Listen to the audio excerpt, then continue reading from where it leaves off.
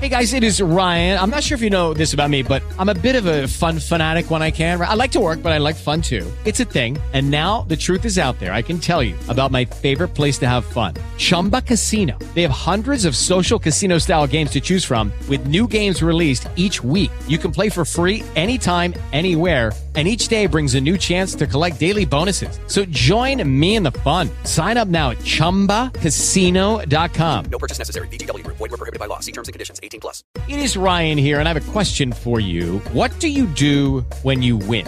Like, are you a fist pumper, a woohooer, a hand clapper, a high fiver? I kind of like the high five, but if you want to hone in on those winning moves, check out Chumba Casino. At ChumbaCasino.com, choose from hundreds of social casino style games for your chance to redeem serious cash prizes. There are new game releases weekly, plus free daily bonuses. So don't wait. Start having the most fun ever at ChumbaCasino.com. No purchase necessary. VGW Group. Void where prohibited by law. See terms and conditions. 18 plus.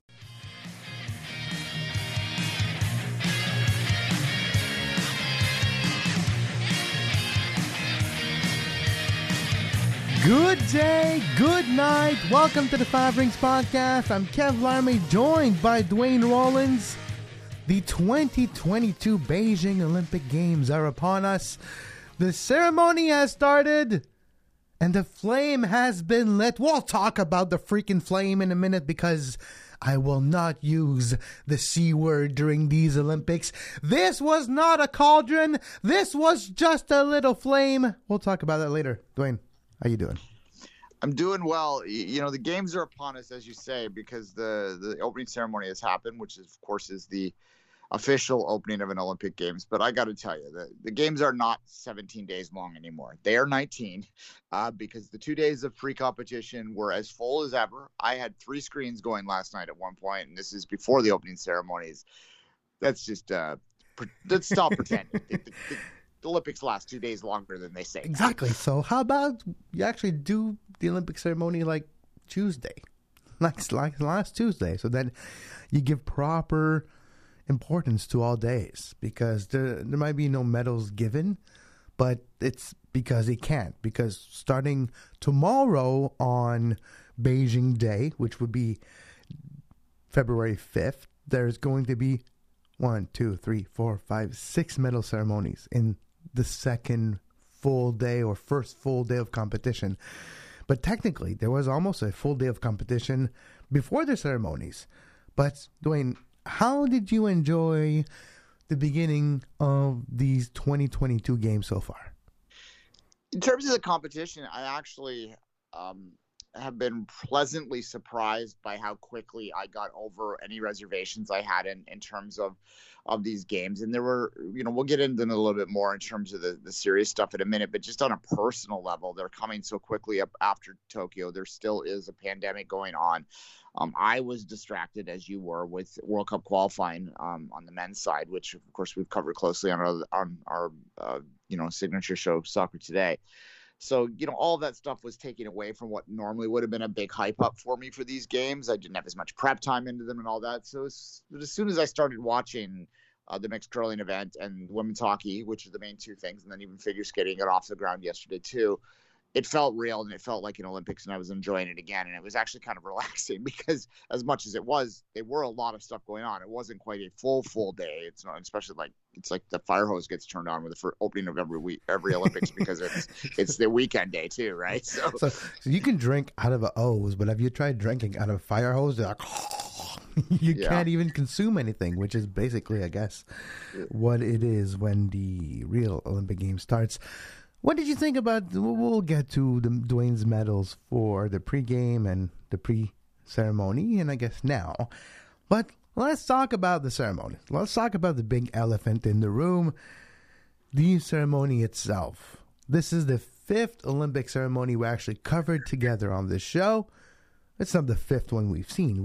I've seen every single one of them since, I guess the ones I remember are starting from 98, really, clearly in my mind. But I do remember, not specifically Atlanta, but I remember watching Atlanta, watching Lillehammer, watching Albertville and Barcelona. But when we think about what opening ceremonies have become over the last decade, this was not it. This was different. This was even subdued. Don't doesn't do it justice. This was, in my opinion, a going through the motion of a bare minimum opening ceremony. Yeah, and for those that are new to us, Kevin's Olympic memories, as he sort of indicated, go back to probably 92. I think that's probably fair to say. Whereas mine would go back a little bit earlier than that because of our difference in age too. I remember 84 is where I would first start to remember. So that's our comparisons. And when we're talking about opening ceremonies, I would say that the high bar there is always going to be London.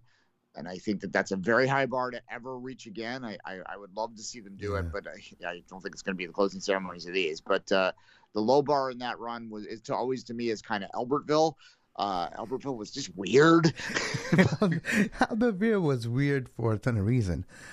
So can you imagine if the Beijing 2022 opening ceremonies did not have maybe the most impressive TV screen I've seen in my life, which I guess was the literal floor of the entire Bird's Nest Stadium.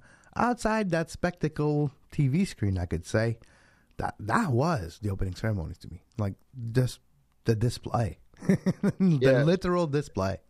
And the couple fireworks displays were pretty decent too, but not as long as if you remember the closing ceremonies from OA, which are definitely, we talked off air, Kevin and I, about that. It's not my taste in terms of artistic stuff, is not necessarily where you typically see in the sort of stereotypical Asian stuff, is not typically what I personally gravitate to. Teach their own on that. It's art subjective, of course. But so I didn't enjoy Beijing as much as maybe others did, but it was certainly big and the spectacle was massive and you could appreciate it at that level. As you said, they scaled everything down in this one tonight. And so I would put this much closer to Albertville than London is what I'm saying. It has to do, as Kevin said, with this, what we think was a conscientious decision. It's not just us that are saying this, to appear inclusive, peaceful, to appear as a welcoming place. If the United Nations were to ever organize an opening ceremony, it would look a lot like what we have seen today. Yeah, they're inclusive, I guess. Yeah, all those sort of buzzwords. Which is, of course, what China is known for, right? This is literally what China is known. It rings very hollow because, a big part of this is ignoring the fact there's a boycott, a diplomatic boycott happening from most nations competing in this games because of China's human rights record. Exactly. You didn't see a whole lot of head of state in the stands. Normally you would. But, of course, there's always the coronavirus right now. I said coronavirus like this was 2000s. COVID times. But of course we're talking about Taipei, Hong Kong, which was very orchestrated, very choreographed, their entry there, how the TV producers, which is of course locally done, and the images are given to broadcasters here in Canada, CBC or NBC in the United States, do not have the editorial choice of how the actual ceremony from the beginning to the end of the ceremony, how that is done and cut and which shot and where to put the cameras and stuff. They don't have the control. So it is the local TV director, producers especially, and the TV director that would be, okay, cue, Taipei is coming out. Okay, well, they would say Taipei, Chinese Taipei. They would not say Taiwan. And you say, cue to President of China, Xi Jinping. Okay, cue to Hong Kong, cue to... So it does feel kind of... The message they were going for is so subtle, but you can still see through it, which then makes the whole thing kind of hollow, like you mentioned, Dwayne. But, we're not going to lie to each other. The last few games outside of maybe Pyeongchang were propaganda driven. And, at this point, if we all know if it quacks like a duck and walks like a duck, it's a duck, well, assume it. Just be the duck. Show me something spectacular, unfortunately. But that wasn't the case either. So it even rings hollow there. Yeah, look, this is a topic that is very much front of mind right now, the whole sport washing idea, right? We hear that term get used a lot. If you're new to that term, it basically means exactly what it kind of sort of sounds like, that you use sport to wash over other areas. You see it in the football world on like our other main topic. Formula One and now even golf. So there's a few different sports market that are being used by states, nations around the world to help diffuse, or not diffuse, it doesn't mean the same, to broadcast, I guess, to help broadcast a message, regardless of that message. Sometimes it's on the right side, sometimes it's on the left side, sometimes it's on a dictatorship side, authoritarian side, sometimes it's the exact opposite. But sport is being used as a medium over the last few decades. Yeah, look, I'm glad you sort of said it can be from many sides. There's, in this country right now, there is talk of an Olympic bid that would be led by the First Nations populations in British Columbia for 2030. The Winter Games. I'm sorry, that's sport washing. Like that, they're trying to use that to politically align with, what from a federal government perspective, because yes, the natives would be the leaders of that, and they would be in the front and center leadership positions, and I think that's a wonderful initiative, actually. But it absolutely is to try and repair some relationships and some perceptions around the treatment of the Aboriginal people in Canada. That's sport washing in the same way. We don't view it as evil. Just because it's maybe morally right, we don't view it as the same way, but it is, you're right, it is sport washing, even if it's done for good or for evil, you know what I mean?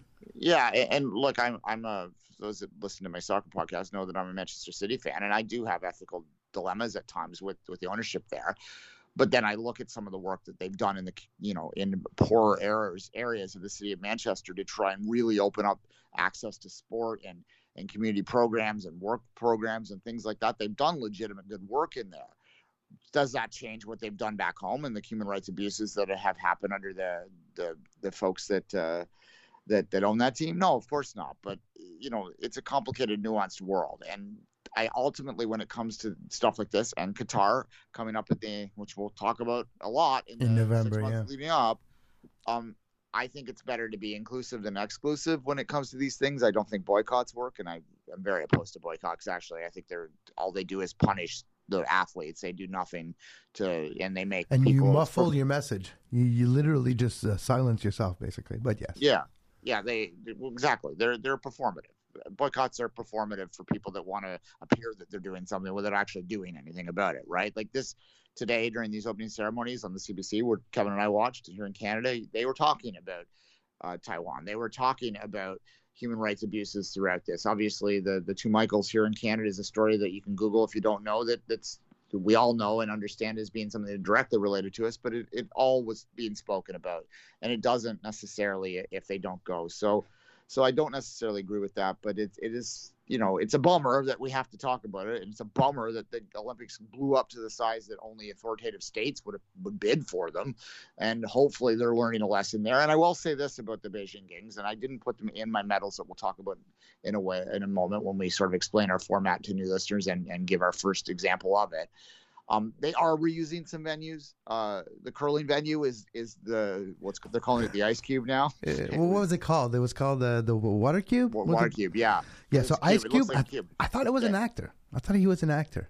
I thought it was like an ice cube. I thought it was just frozen water, but I guess I was wrong. Yeah, and where the figure skating was last night was also, I think it was where like wrestling and stuff like that was. Oh yeah, that makes sense. I don't remember the names, but those were big venues. And you're right. The Bird's Nest, the Olympic Stadium, also is the same one as in 2008.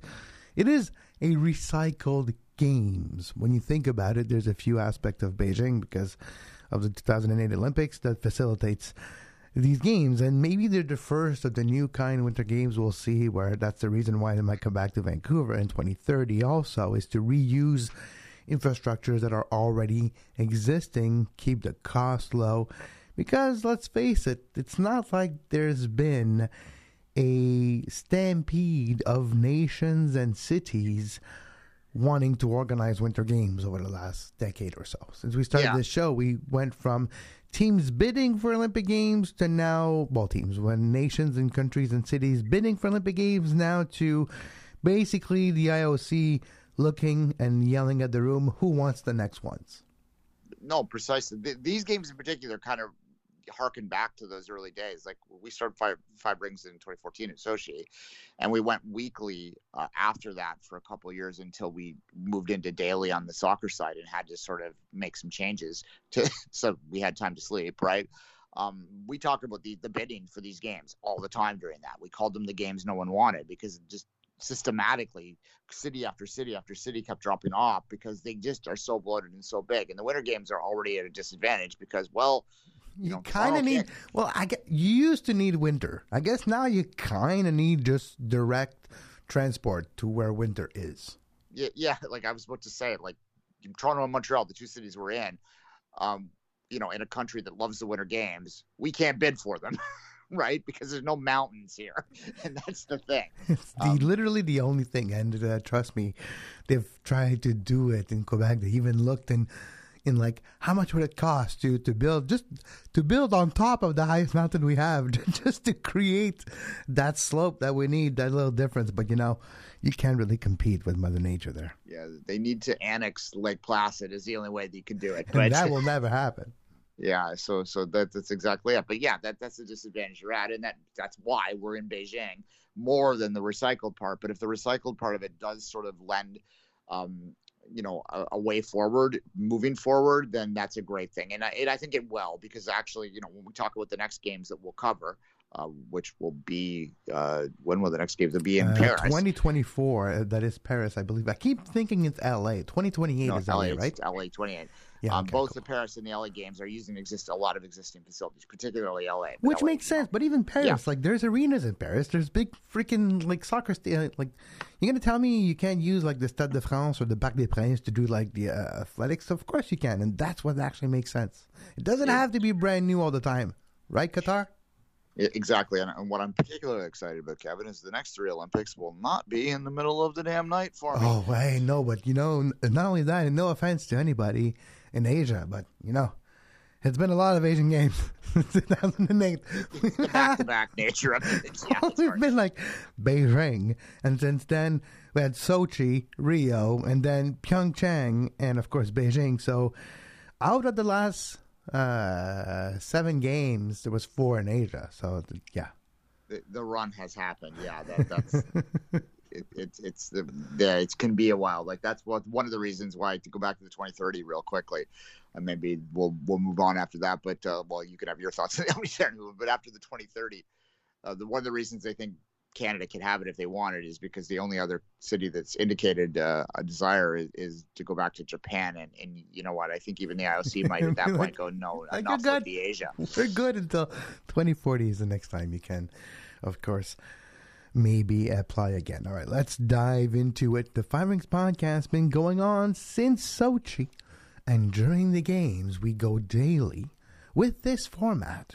We have different medals. We have the normal medal that you can find. And, of course, we can describe them as being a bronze for our third most impressive performance of the day or moment. It could be person, an actual medal, a performance, or even something that is worthy of a third spot mention. Silver is the second. Gold is our favorite or greatest performance of the day. But we also have a couple of different, and this is not copyrighted, but it's our version of it. We have the wood medal, which is either a bad performance, a bad moment, something that we want to highlight for the wrong reasons. That's our wood medal. The best Canadian performance, our favorite Canadian performance, is, of course, named after maybe Canada's greatest contribution to the world, to the gastronomy world. It's the poutine medal. And of course, that is undisputedly the best meal ever made in the entire world. And on a poutine form, it's giving to the best Canadian moment of the day. There you go. And as Kevin sort of said, well, a couple points of that before I jump into them. We are in Canada. I'm in Toronto. Kevin is in Montreal, as I said earlier. So we always are going to have a Canadian eye on this. But like our soccer show, which is, we jokingly call it the world of football from a soccer perspective, this is the world of the Olympics from a Canadian perspective. So there's always going to be a little bit of Canada that sneaks in and seeps into everything. But I do endeavor very much every day to make sure that the international story is getting told as best as we can. Yeah, and a little thing too. I am monitoring NBC. I will keep an eye on different, I guess, point of view of the Beijing Olympic Games. Yeah, exactly. So these won't all be Canadian moments. In fact, the pre-game days, so day -2 and day -1, if you prefer, the medals for them do include some aren't entirely Canadian, although there are 2 Canadians in the ones that I have created. So there you go. I'm gonna start because I only have one for this pregame. I haven't been as involved in watching the pre-OC competition. Should we call them then? And, if you're going to have them before, it's unfortunate. They go a bit unnoticed. But to me, and it's unfortunate because I kind of missed competitions that I love, which is ski jumping. Might be my favorite thing to watch, ski jumping. Don't ask me why.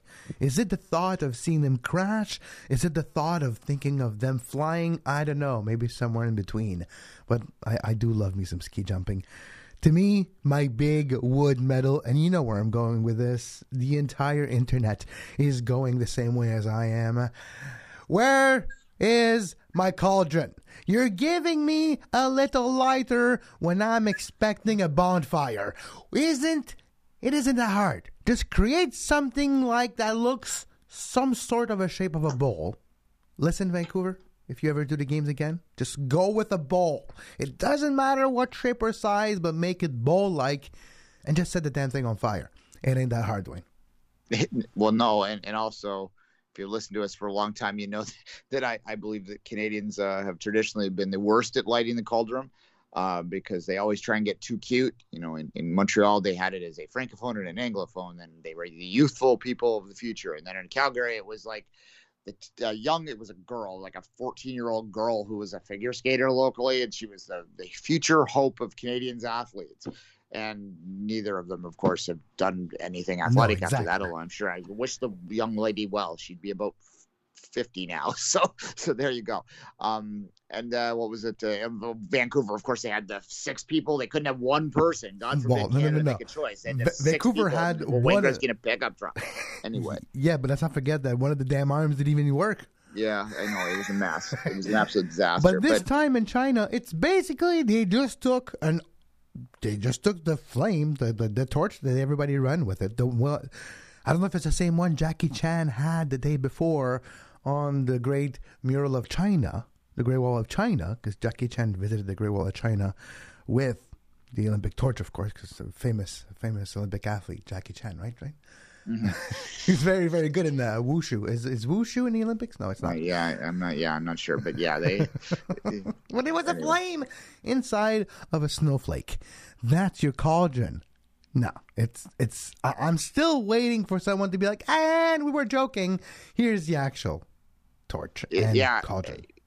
Look, they didn't. Nothing, didn't work, and they didn't put anyone in a pickup truck. So we'll give them that. But they didn't light anything either. They actually did not light a cauldron. They put the torch in a frame that looked like a snowflake, and that's it. It was the least. I was disappointed. It's one of my favorite things ever. It's like, it's something that every 2 years, it's going to be, a bit longer now because of the pandemic, but that I got to see, and it was a big moment because I'm an Olympic guy. But yeah, they took that away from me. I was going to say that. I was literally going to say they took it away from us, Wayne. They took that moment of seeing something lit on fire away from us, and I don't think it's I don't think it's a coincidence. I think it's a big FU to the rest of the world. Be like, yeah, here you go. Welcome to our Olympic Games. Because you know what, the Olympics don't start when the president or the prime minister or the queen or the king or the Mr. Bean, whatever supreme being says, I declare the games open. Dear leader. No, they start when the flame goes up. We didn't get to see that. So at any rate, but I'll get over it because it's about the athletes, not about this ultimately. And the ceremony gets forgotten pretty quick unless it's London. I love the London Games. I've rewatched that one twice. Yeah, I still don't know if I like the closing ceremonies better than the opening ceremonies. Yeah, because how can you beat the Spice Girls? Well, precisely. It's the only closing ceremonies I've watched. It's the only one that I would still watch. Like if it goes back on TV, I'm gonna be like, you know what, dear partner, I'm gonna be busy for an hour. Yeah. All right. Another. Go ahead. I was gonna say, look. It was a mess. They did what they did. It's done now. We move forward from it. You kind of I'm going to give them credit for scaling down a little bit. You have to. Oh, you have to. Nobody, and of course the political tensions also could use for subdue of an opening ceremony. But yeah, you're right. Yeah, but you could have had lit a cauldron. That would not have been too hard. At any rate, there we go. That's or that's even a better thought for the music, because you know what it feels like? It feels like they're like, okay, we got 25 minutes of music to fill in the stadium, or an hour of music to fill in the stadium. Let's Google classical music pieces, and the top 6, we'll just play them on a loop. That's what it felt like, because you had the Nutcracker and a couple of like the most famous Western classical music pieces, and kind of like, we're just going to play those just over the PA system. And that's going to be the music aspect of our opening ceremony. Yeah, there wasn't anyone singing. There was no performances at all in it. It was very, very low key. And one of the, I do typically, the artsy fartsy stuff, for lack of a better way to put it, is not really my cup of tea, but I usually get into it because it's the Olympics and I've been waiting for a while for it. But what I really love and what I really enjoy about an opening ceremony is the musical performances generally, because they're usually a local talent. They're generally quite beautifully, done. Katie Lang singing Hallelujah in Vancouver still gives me goosebumps when you hear that. It's one of the most beautiful versions of a very famous song. That's a great thing. And Katie Lang, again, is an artist that's known, but not, I think, massively known around the world. So it's kind of an example of the type of people that they put in there and exposed to a greater audience. And that was missing in this particular ceremony. But let's move on from it. I'll go to my wood medal, Kevin, and it's going to only be peripherally related to the opening ceremonies because, and I'm only going to say the name once. I'm going to endeavor to only say this name once during this entire campaign here. All right, go ahead. The country's name, that being Russia. Oh. Russia is not there. Their Olympic committee does have athletes representing their Olympic committee there. The Rock, as we're going to call them. The Rock is my general wood medal because how have we punished them for basically making a travesty of the Sochi Games? Yeah, and then you know what they do. And, of course, I think you're going there. So I'll let you explain their flag bearer, and I'll let you explain why it's controversial. Well, she's a drug cheat. That's why. What got off on a technicality? So it's like you're literally putting someone that will kind of offend somebody else, but they can't really say anything because technically they haven't done anything wrong, and you're choosing them as your representative because it's going to irk the other people. That's what basically the message is, and we're going to get a lot more of that message because as much as you saying Russia is not there, the president of Russia, or is he the prime minister, or is he both? I don't know at this point. I think he's pretty much both for life, but he is in China, and he's going to be there throughout the games, and he has a ton of meeting with the president of China, and he will appear somehow on the game broadcast at some point, and I thought that the country wasn't there. So the president of the country that's not there is actually there. Yeah, look, it's a joke. And the fact that they named someone who so very controversially had her medal stripped away and then given back through the Court of Arbitration Sport through basically technicality is a slap in the face to the Olympic movement. It's a slap in the face to evidence. It's a slap in the face to any thinking person who says, it's gaslighting, to use the popular word of the times, as what Russia does when it comes to this. No, it doesn't matter what you see. What we say is right. And this is an example of it. And look, I love the Olympics. I defend the Olympics to people all the time. I was defending the Olympics to people this morning on my text messages with friends from high school that I still take part in. They're telling me how much they hate them and how they don't watch them anymore. And I have to be the one that comes in all the time and defend it. But then stuff like this happens, and how do you defend it? You don't. And you don't have. We don't have to. That's the thing. We don't have to defend it. Something's happened, and I'm like, you know what? You're on your own with that one. You defend your own yourself, and I'll be like, you know what? I'm not involved here. If I was American, I'm pleading the fifth on this one. Look. Well, no, I'm against it, basically. Yeah, no, I get it. Yeah, I was just going to say, just to summarize my thing, like the fact that I'm not opposed to athletes that can prove that they're clean, that are from Russia being at the Olympics, but what they've done with this ROC, it's just a joke now. Like, even on the commentaries, like, The hockey ones are the worst. They always say Russia. They never say ROC. They sometimes remember in the individual sports, but it's like hit and miss because everyone knows where they're from. I know. And they're not supposed to wear the colors in the way that the flag is. Sure. Yeah. That's respected. Yeah. No, I watched their hockey team, the women's hockey team, play a little bit last, and it's clearly a Russian uniform. It's just got the Olympic Committee symbol on it. Not even. Exactly. I don't know. They should have been under the Olympic flag. They should wear just pure yellow. No, it's like something totally foreign to what their country's colors are. Just like, okay, so your band and here's your uniform. It's all yellow and it has a big black square. So that's make it orange. Make it look like a prison, like a prison inmate kind of attire, accoutrement. And then you would maybe... Even then, it's high. There's no answers here. It's just there's no positives in this thing.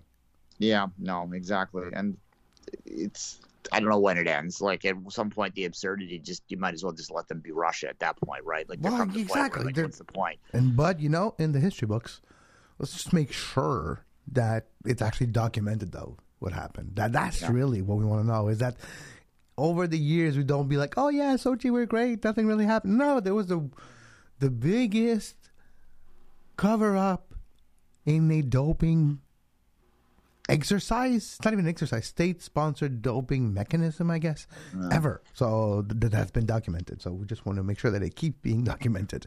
All right. Positive time. Let's move to the bronze medal. Yeah, exactly. Good. Just quickly, as this final thought on that, I want to point out, if you go back and listen to our archives of the Sochi, one of our wood medals during that time was us saying, there hasn't been any positive drug tests. That's weird. So, yeah, it was pretty obvious even when it was happening. And then you watch Icarus and you're like, holy crap, there's actually was trapdoors and stuff. Yeah. The poutine. We're doing poutine now, I guess. I queued up for the bronze, but if you want to do poutine, go ahead. Poutine? Yeah. Sort of. Sure, let's do poutine. My poutine medal is going to be a person Kevin and I were talking about off air, and who's a very famous person here in Canada, maybe not so much in the rest of the world, and had a very poor game in Pyeongchang. That's Rachel Homan, who is part of the Canada doubles curling team right now, which is 3-1. After they lost to the world champions from Great Britain in the first game and won 3 games straight, and are looking very, very good to defend the gold medal right now if they can keep rolling as they were. And Rachel Homan in particular, I wanted to put out John Morris as her partner, who's a 2-time gold medalist. But she really, really has a reputation. She has a lot of reputations, first off.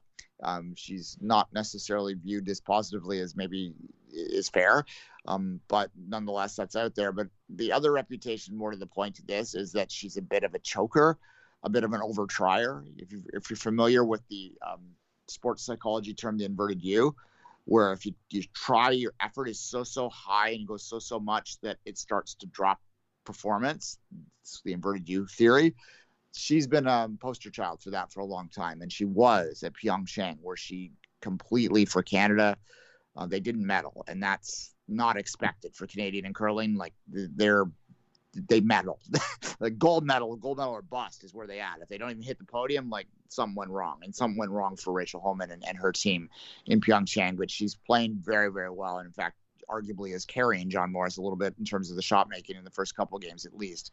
So I wanted to highlight her. I'm sure in the next few days I may have an opportunity to talk about that team again, because it is a big part of my focal point of the Olympics is watching the curling competition. It is daily, and it is something I enjoy anyway. I watch outside of Olympics. So I will highlight her as my poutine medal of the day, Kevin.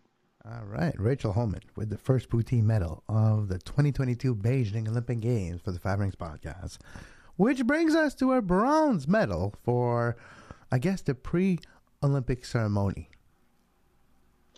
Yeah, the bronze medal I'm going to give to a hockey game that I watched last night. And look, I'm critical of the IIHF, the International Ice Hockey Federation, a lot. Because I don't think they do a lot to grow the game outside of their little fiefdoms in Saskatchewan and so forth, which, Switzerland and Saskatchewan are basically where they're kings, right? And they kind of are comfortable in their scenarios, and they don't really try and expand their wings too much. And that frustrates me as a lifelong hockey player, referee, and fan. But I think that the women's game on the women's side the countries that have decided to start women's programs are not really expanding at the speed that I'd like them to, but the athletes that have taken to the game are truly showing a passion for it that is allowing the games between the non-big three and the women's side to start to look better and to start to have a passion to them, have a joy to them that's kind of really nice to watch. They're not going to medal, these countries. They're not close to the top three teams. In fact, the gap might be getting bigger if that's possible, because there's so much money going into the game in Canada and the United States that they're just getting better and better to the point that there's not a realistic pathway for the rest of the world to ever catch up. But nonetheless, what I wanted to point out was a game between Denmark and China, two first-time appearances in the first-time teams in the Olympics. They played one hell of a game last night that had me glued to it. There was Canadian athletes on my other two screens, and I couldn't take my eyes away from Denmark-China hockey. And that tells you something about how fun that game was, how passionate that game was. And China ended up getting its first win in Olympic history, and Denmark scored its first goal in Olympic history. And all that was just good. And that's what you want to see from an Olympic Games. You weren't thinking about politics. You weren't thinking about The Rock. You weren't thinking about, and not the one that you can smell what's cooking. You know what I'm talking about here. It's too bad I don't have my board queued up, because I would have dropped some "If You Smell." Pretty impressed that I pulled that. I'm not the wrestling guy here. Anyway, but nonetheless, it was a great game. And look, I would actually recommend that if you're a hockey fan, to not watch Canada or the United States until they play each other. Watch the other teams play each other, because they're more competitive. They're better games. There's a lot of passionate. Canada-US would be a great game when they play, but watching Canada beat Switzerland 12-1 on game for opening night was not that compelling at all. Yeah, that's kind of understandable. Like, okay, it's not like, are they going to win? It's by how much are they going to win? It's not even that. It's, are they going to cover the spread at this point? It's more like, by how much? Absolutely. Well, yeah, the spread was 5.5 if you're into that. But anyway, and they covered it, and they'll probably cover it tonight against Finland, who was okay. Finland's the clear third in this, although there have been a couple other bronze medalists. There's been a couple of Sweden won the silver medal once. If you don't know, it was a complete fluke that they beat the Americans in the semifinal. And at a world championship level, Finland won a silver medal once by upsetting Canada. But in the entire history, at even the world level or Olympic level, there's only ever been Canada versus U.S. other than 2 times has happened. So that tells you all you really need to know about this competition. You can't even get odds on the Canada, the United States medaling. Like it's you can't bet on it, right? That they're not going to take your money, because it'd be impossible for them to get any value from it. Exactly. Like, okay, you're going to have to lay $2,000 to win $1. Yeah, that's where we're at with that. So look, and then when they play, it is a great game. There is no doubt. It is, and it will be. I think it's in a couple days from now. It might even. I think Saturday actually, when they play for the first time in the group stage, and they've set up the tournament on the women's side quickly. If you don't know this, and this might confuse a lot of people, it's the only Olympic event that does this. There's Pool A is the top seeds. Pool B is the lower seeds. Everyone from Pool A plays each other in kind of friendlies, exhibitions, until, to use the hockey term, exhibition games, until then the other group pool plays each other, and the top 2 advance to join them in the knockout round, and then the real games start from there. So that just reflects how one-sided the competition is in terms of the top places. But as I say, you can get value, you can get enjoyment out of watching the rest of the games, and I actually recommend that you do that. They're far more compelling than watching the top teams until the top teams play. But when the top teams play, it will be fun. Oh yeah, definitely. Watch that. Except maybe the U.S. best player is injured for the entire tournament, so that's kind of a bummer for the U.S. women's hockey team. And let's go with the silver medal for our first show of Beijing 2022. I mentioned it already, but I'll repeat it now, and it's just the simple fact that they're reusing venues. The Olympics are too bloated, and in the past, the way that they've dealt with that is by cutting sports out.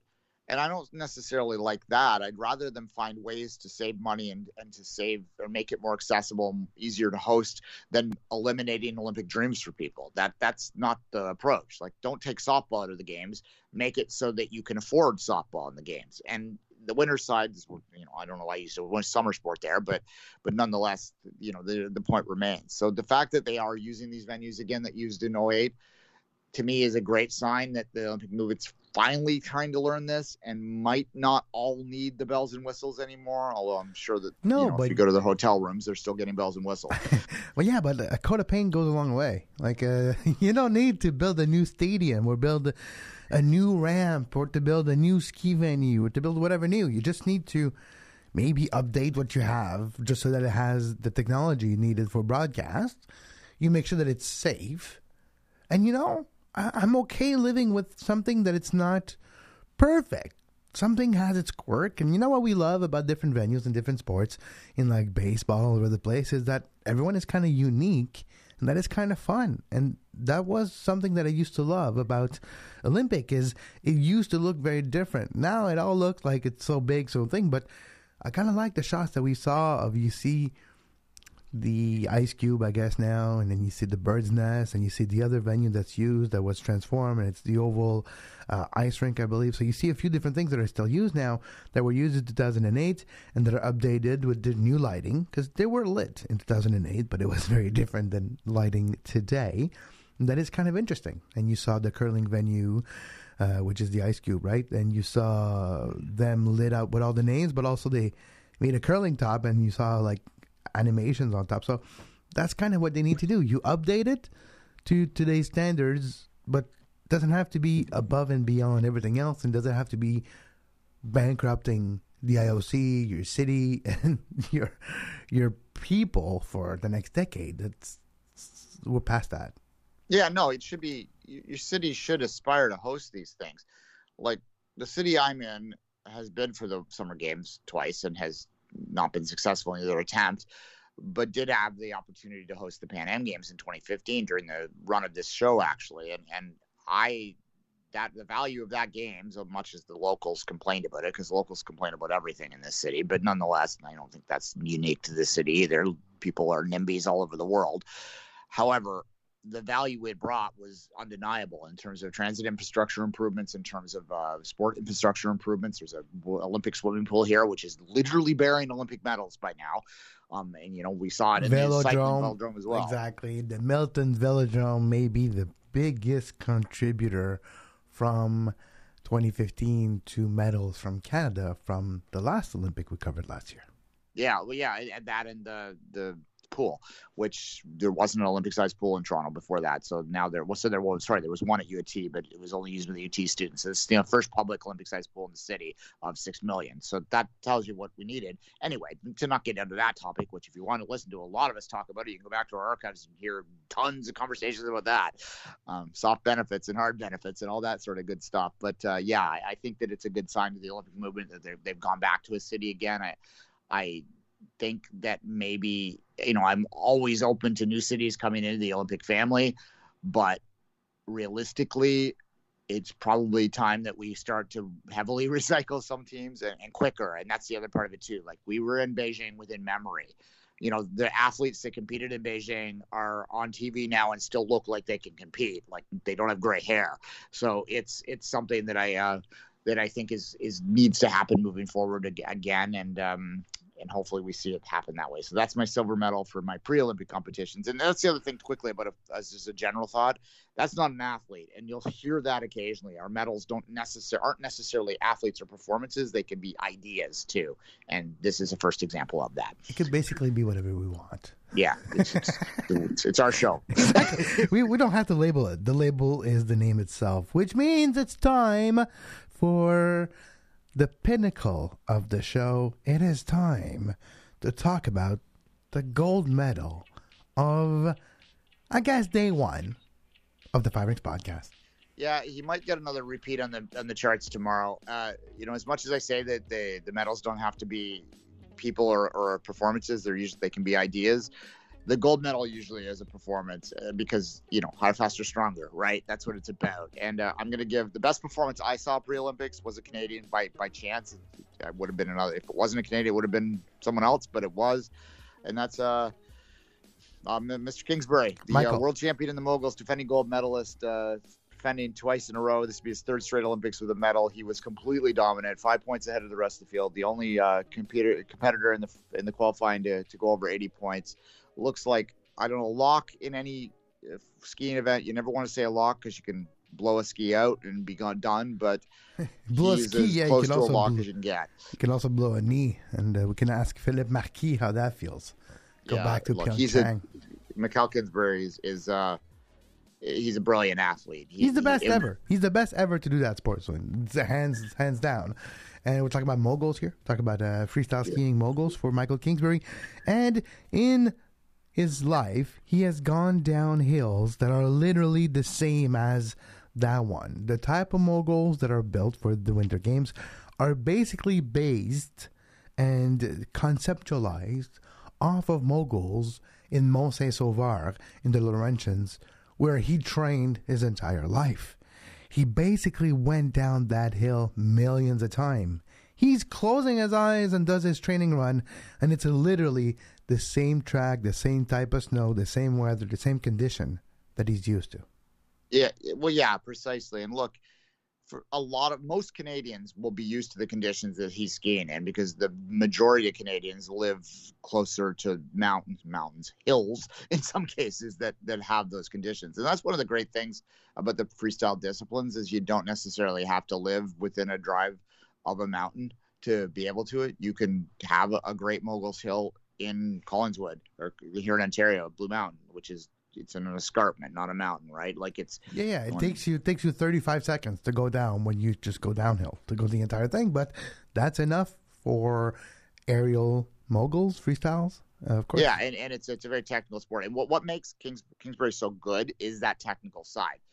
It's a spectacular sport to watch. It's one of my favorite sports to watch ever, and that's partly because of the success Canada's had in it. It's probably our most successful individuals. It might be our most successful individual event in all of the Olympics, not just the Winter Games. I'd have to think about that a bit more, but I can't think of another one off the top of my head we've had so much consistent success in. Especially women's too, because you can go from Jean-Luc Brassard, who was maybe, even then there was some before him, but Jean-Luc Brassard was maybe the best one in the early 90s, all the way to Jennifer Howell in the women, and then we go back to Alexandre Bilodeau, to Michael Kingsbury. So we're talking about a domination that is 3 decades in the making now. Yeah. Even into the 80s, they were competitive in it. They didn't necessarily have gold medals in the 80s, but they were competing in it. And then into the 90s, then they started to win this discipline. So the moguls are absolutely, and they start the every games too. They are the first one off down the hill, and it kind of there's something about the first events, and the Olympic program is generally the same Olympics to Olympics, and there's just something nice about it. But it's a fun competition to watch.